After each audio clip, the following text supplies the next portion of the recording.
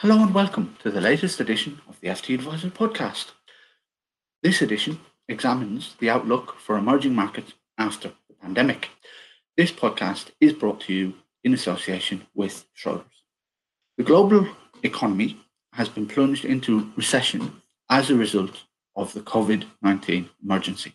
And historically, emerging market equities suffer when turmoil grips the world. But is it different this time? I'm David Thorpe, Special Projects Editor at FT Advisor, and joining me today to discuss this topic are Nicholas Field, Global Emerging Market Equity Strategist at Schroders, and Mike Coop, Investment Manager at Morningstar. Good afternoon to you both, and thank you for joining me. Pleased to be here. Good afternoon. Nicholas, if we start with you, is it even valid anymore to group all of those markets together under one label as emerging markets? I mean, there have always been different stories out there. South Korea, very different from other emerging markets, but now increasingly also China's trajectory looks different to many others. How do you feel about that label, and how does that influence how you do things at Schroders? I think it does make sense to bundle these countries together. You can never get it quite right in terms of which should be in and which should be out. And it's important to know that the differentiation between emerging and developed isn't really to do with economics or even the sort of equities you can buy. It's much more to do with market structures and how easy it is to trade and set up accounts. And it's also to do with relative volatilities vis-a-vis the US. So the way that pretty much all asset markets work around the world over at least longer periods of time is that they all trade sort of in opposition to the dollar to some degree, with varying degrees of risk on that. So you'll see that even within European equities, for example, when the dollar's strong, then US and US equities doing well, European equities are usually not doing as well, and vice versa. And the same, of course, is true with what we call emerging markets. The levels of risk involved are higher. So what's really connecting them in return terms is not so much the development status of the country, how involved it is or not. It's how volatile it is when the dollar's in a strong patch or the dollar's in a weak patch, and what sort of things does it do. And that's really why these markets tend to be classified together, and why investors tend to still quite like the idea that they form some sort of group, because in very broad terms, they have similar sort of volatility characteristics, or at least more similar than one of these markets might do with, say, German equities or certainly with the US. Thank you. Mike, at Morningstar, how do you think about this question of emerging markets and allocations therein? Yeah, once upon a time, it was defined by GDP per capita. And if you go back far enough, that was the distinguishing label, and things have obviously moved on since then. I think the way we think about it is, it did used to be that many of these economies were more prone to boom-bust cycles. They tended to be more reliant on foreign investor savings. Their capital markets were less well developed in terms of investor protection, in terms of securities market regulation, and so they were generally a wilder ride, and they were more pro-cyclical. What's interesting is that over time that has changed pretty dramatically, with the rise of China and with Taiwan and Korea becoming bigger parts, and then they're opening up the Soviet Union. So actually, the sector mix has changed quite substantially from a focus on materials and banking previously to a broader sector mix. So I think to that extent, it has actually changed the way they behave. It's certainly true that some of these elements still remain the case, that make these countries more volatile. I think we tend to think about it less in terms of how they perform relative to the dollar, and more what is driving the profitability within each country, how attractively priced is that for the risks. And we tend to break it up because of the degree of heterogeneity within emerging markets. And if we look within developed markets, we've already seen how incredibly volatile some of those markets can be, whether it's Germany or whether you have traditional cyclical markets like Australia. So we tend to now break it up and think about it more like that, rather than thinking of it as necessarily always that different from developed. Thank you. And Mike, just to, I suppose, carry that theme on a little bit, I'm sure during the course of this afternoon's conversation, we'll speak about the fundamentals of emerging markets now, but to what extent really does investor sentiment, investor view of the world drive the short and medium term performance of emerging market assets? Is sentiment significant as a driver in emerging markets than it is in many developed markets? Well, I think sentiment impacts all markets all the time. And we've seen that if you look over time, there's been episodes of investor euphoria or depression, whether it was the financials before the financial crisis in the US and around the world, or whether it was the TMT sector, or whether it was Japan. So it's not a EM specific phenomenon that sentiment has an impact. I think if you step back and look at the longer term decomposition of returns over 10, 20 years, and you look at where that comes from, it's the yield, it's the earnings per share real growth, and it's the valuation and how that re-rates. And sentiment can certainly affect the valuation rating, but over time, markets tend to track the real growth in earnings and the yield. So I think for us, the sentiment is important to take into account as a shorter term phenomenon, but over the long term for us, it does wash out. I think the other important thing is the studies that analyze what drives the variability of markets shows that over the last 20 to 30 years, sectors have become more important relative to country factors, both across EM and DM. But what is interesting is that in EM, country is still a bigger driver than sector. So that means there are important country-specific factors that have probably a bigger role to play in emerging markets, and often those are the ones that can also impact sentiment. And so politics has been a more important factor maybe than we've been used to seeing in developed markets, although even that's changing. Thank you. Nicholas, as an EM investor down there at the coalface every day, how does what you do in your process, I suppose, interact with those gales of market sentiment coming in? How can you handle them, or how can you view them? Yeah, I mean, I think you have to be careful of that when you think about sentiment and how to define it, because sometimes you can, as a longer-term investor, you can define sentiment as anything that's happening that isn't in line with your portfolio and is causing a negative performance. So you just have to be a little bit careful about what is sentiment. But I broadly agree with what's just been said. It's if you define it as valuation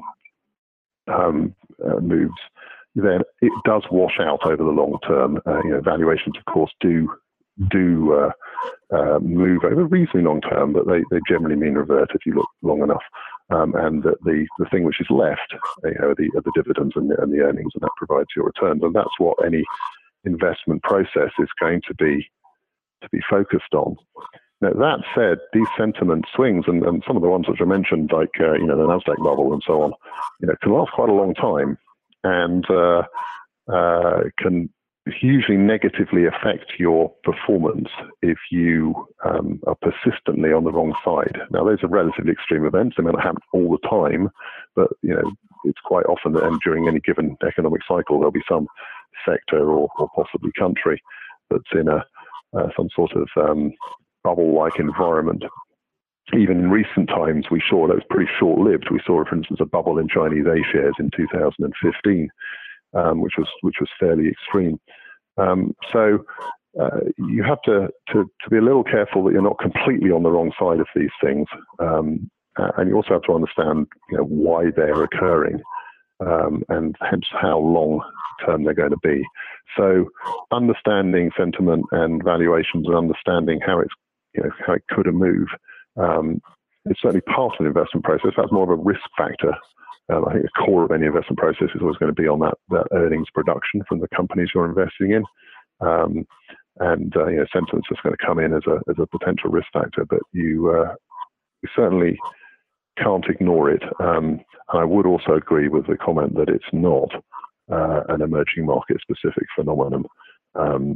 Sometimes they can be more volatile. Perhaps we can go further, but some of the biggest sentiment drives and bubbles we've seen have certainly been in developed markets. So it's something I think every investment manager needs to take on board. Thank you. And Nicholas, if we follow that up, I suppose a question many advisors are probably asking themselves is when they've made up their mind about emerging markets, I suppose, is what's the best way to get that exposure? One could do it by buying a global equity fund, for example, that has some emerging market allocation. One could do it by buying region-specific mandates just to get the emerging market bit that you want, or one could buy a general global emerging market equity fund. How do you view the I suppose positives and negatives of each of those approaches? I mean, I think take a step back in a way. The way to think about it is what is you're looking for when you're trying to get emerging market exposure. And in a sense, however you approach it as a multi-asset manager, you're doing some sort of efficient frontier work, or whether you're looking at some sort of potential return targets and liability matchings, or however you're structuring it, what sort of percentage exposure do you actually want to the core, which is the volatile dollar earnings coming out of emerging markets over history. And once you've kind of got that, you can then decide how to do it. Because all the various suggestions you made, you could say, well, yes, I could do any one of those things, but what exposure am I actually getting? So, if I'm just getting emerging markets via a global fund, I'm obviously going to get much less. Potentially, if I just put 5% into that global fund, I'll get a small portion of that in emerging markets. Or if I actually wanted 5% exposure to emerging markets, then I presumably should just go and buy 5% exposure to emerging markets. I don't think those two are fundamentally different. It's just a question of scaling. The issue of how do you, whether you should use single country funds or not, in general, we would say no. It makes it more difficult to manage the risk across the portfolio when you concentrate. And to be honest, a lot of emerging markets do not have the breadth and depth of stocks to justify a bunch of single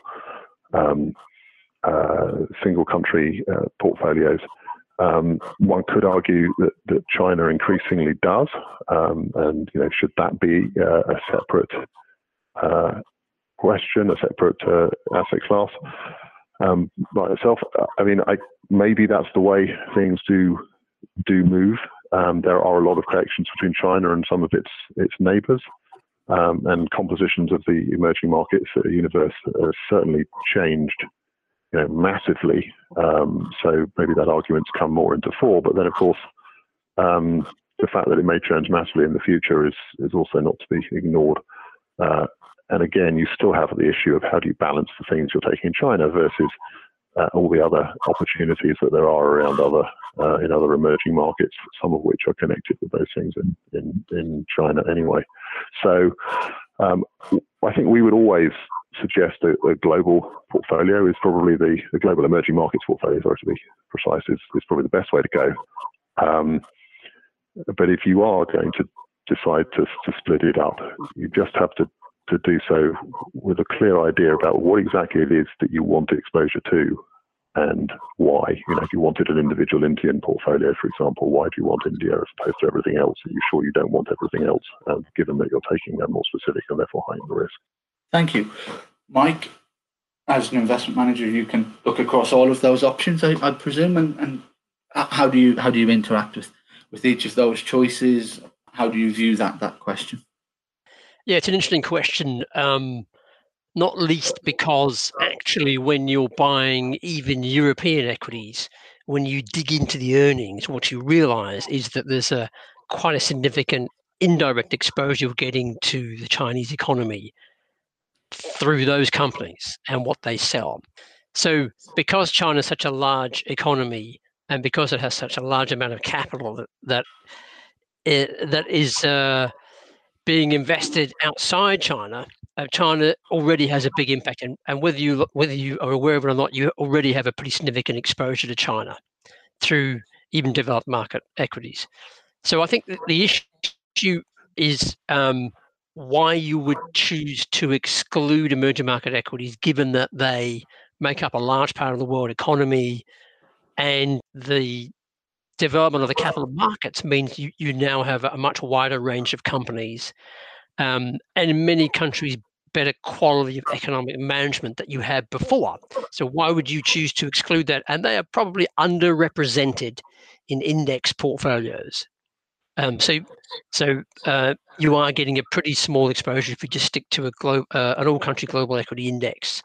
For individuals, it's pretty tough to get enough information analysis to go down a single country route. So I'd agree with the notion that your logical starting point would be to have a diversified exposure with people who can do the job of stock picking for you and ascertaining the opportunities. But I think it's more a case of how much is the right exposure rather than whether you should rely upon getting exposure through developed markets that happen to have companies that sell into China. It's too big a part of the world to ignore, and with the markets being what they are, you should have a direct exposure to them, and the question is just how much. And that really comes down to an asset allocation decision, which is probably beyond the scope of the discussion today, and it's a pretty big topic. But yeah, definitely you want to be having a direct equity exposure, and probably global would be a sensible starting point.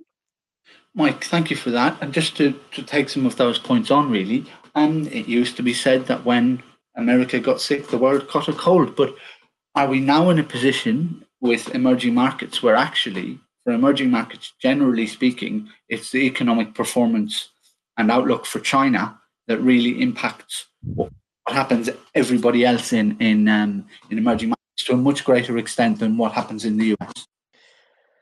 Well, I think the US is still, probably the single most important country in terms of its impact on other markets because of the role the dollar plays and therefore the role and the impact that the Federal Reserve has.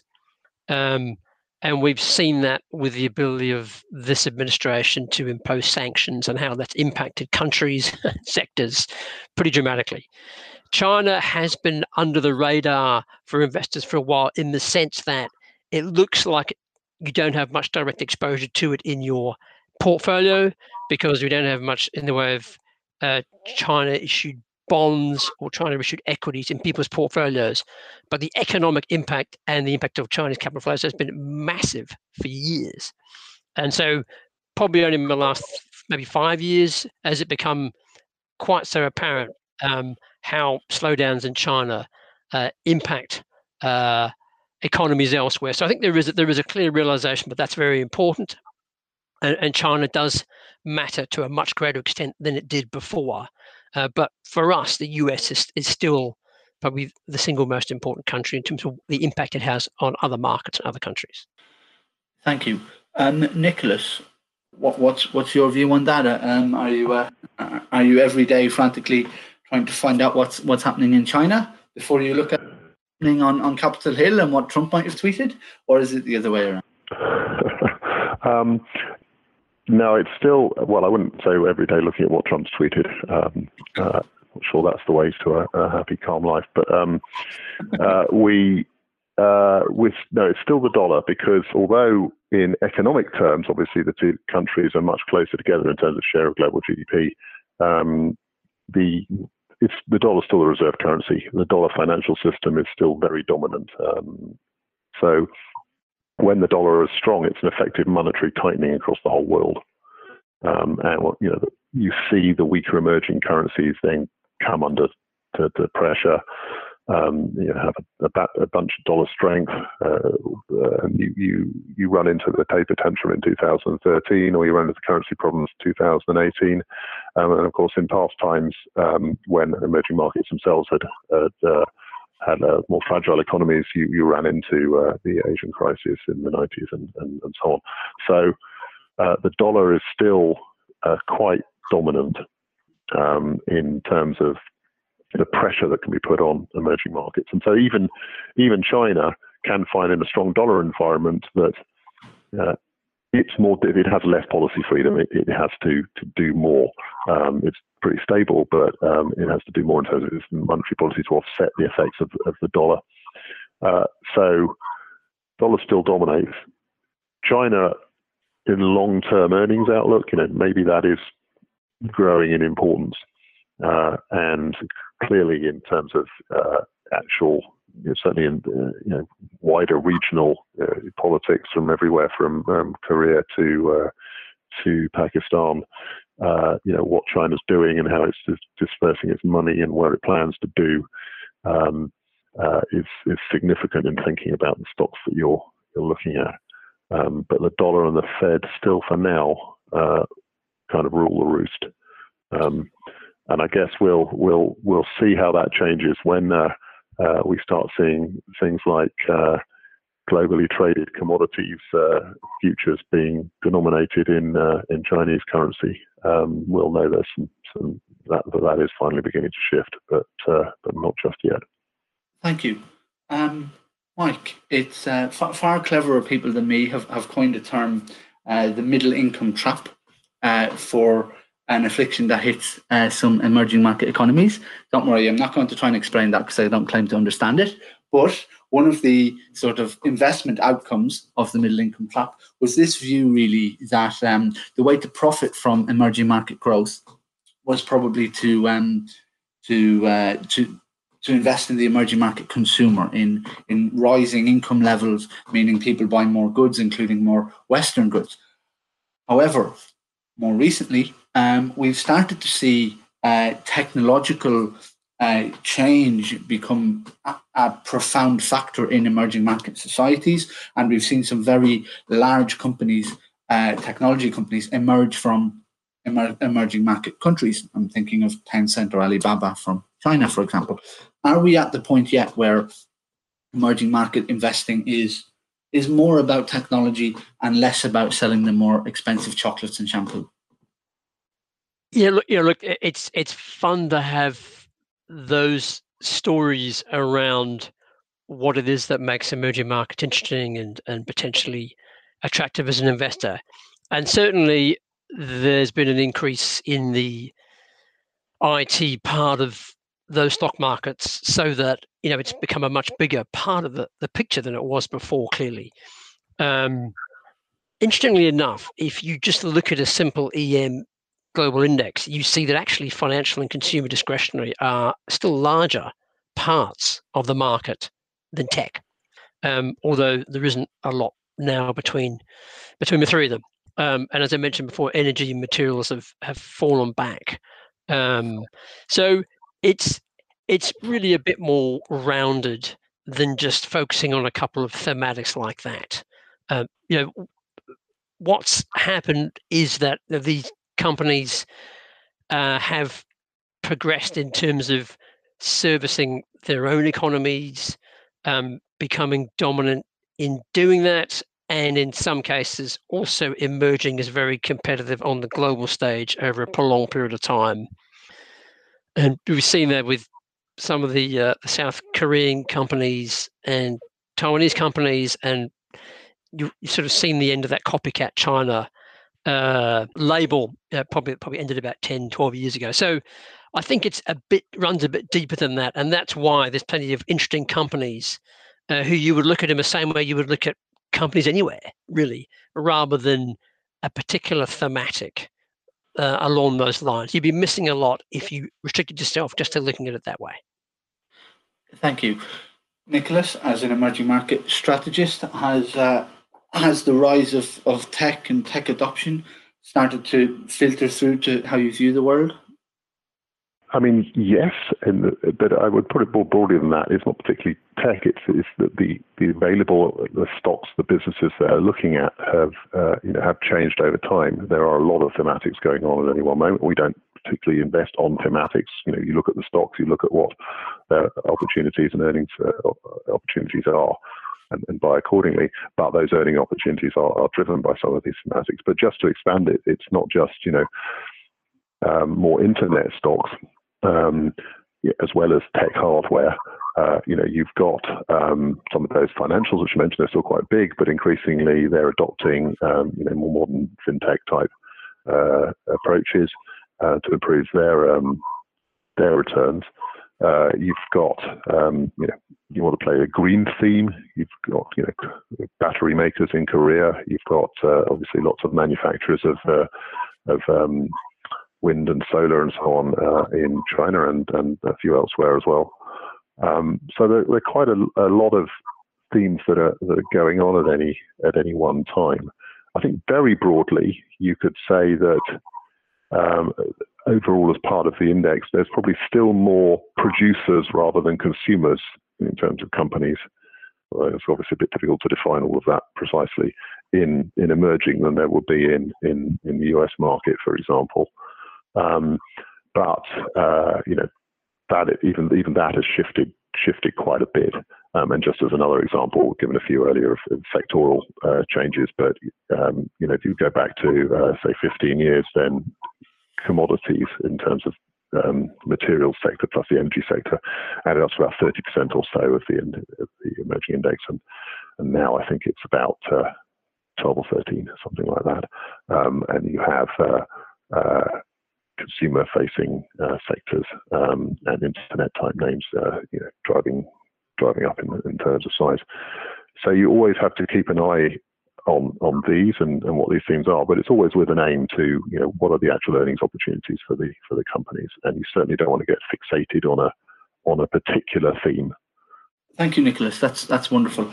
Okay, just one more before we have to wrap up, guys. And we'll start with Mike. I think it's probably something Mike's thought about a lot. Is to what extent can emerging market funds and investments form part of an equity income portfolio?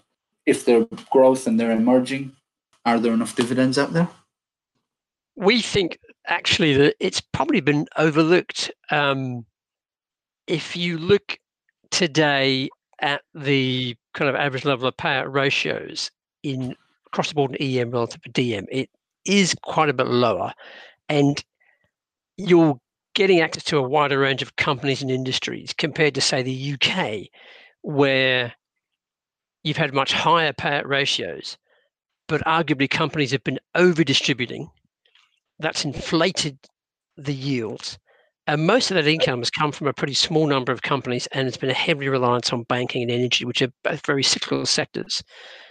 So this year's been a wake-up call for income investors to realize just how reliant they are on a small number of companies if most of their income is coming from UK dividends.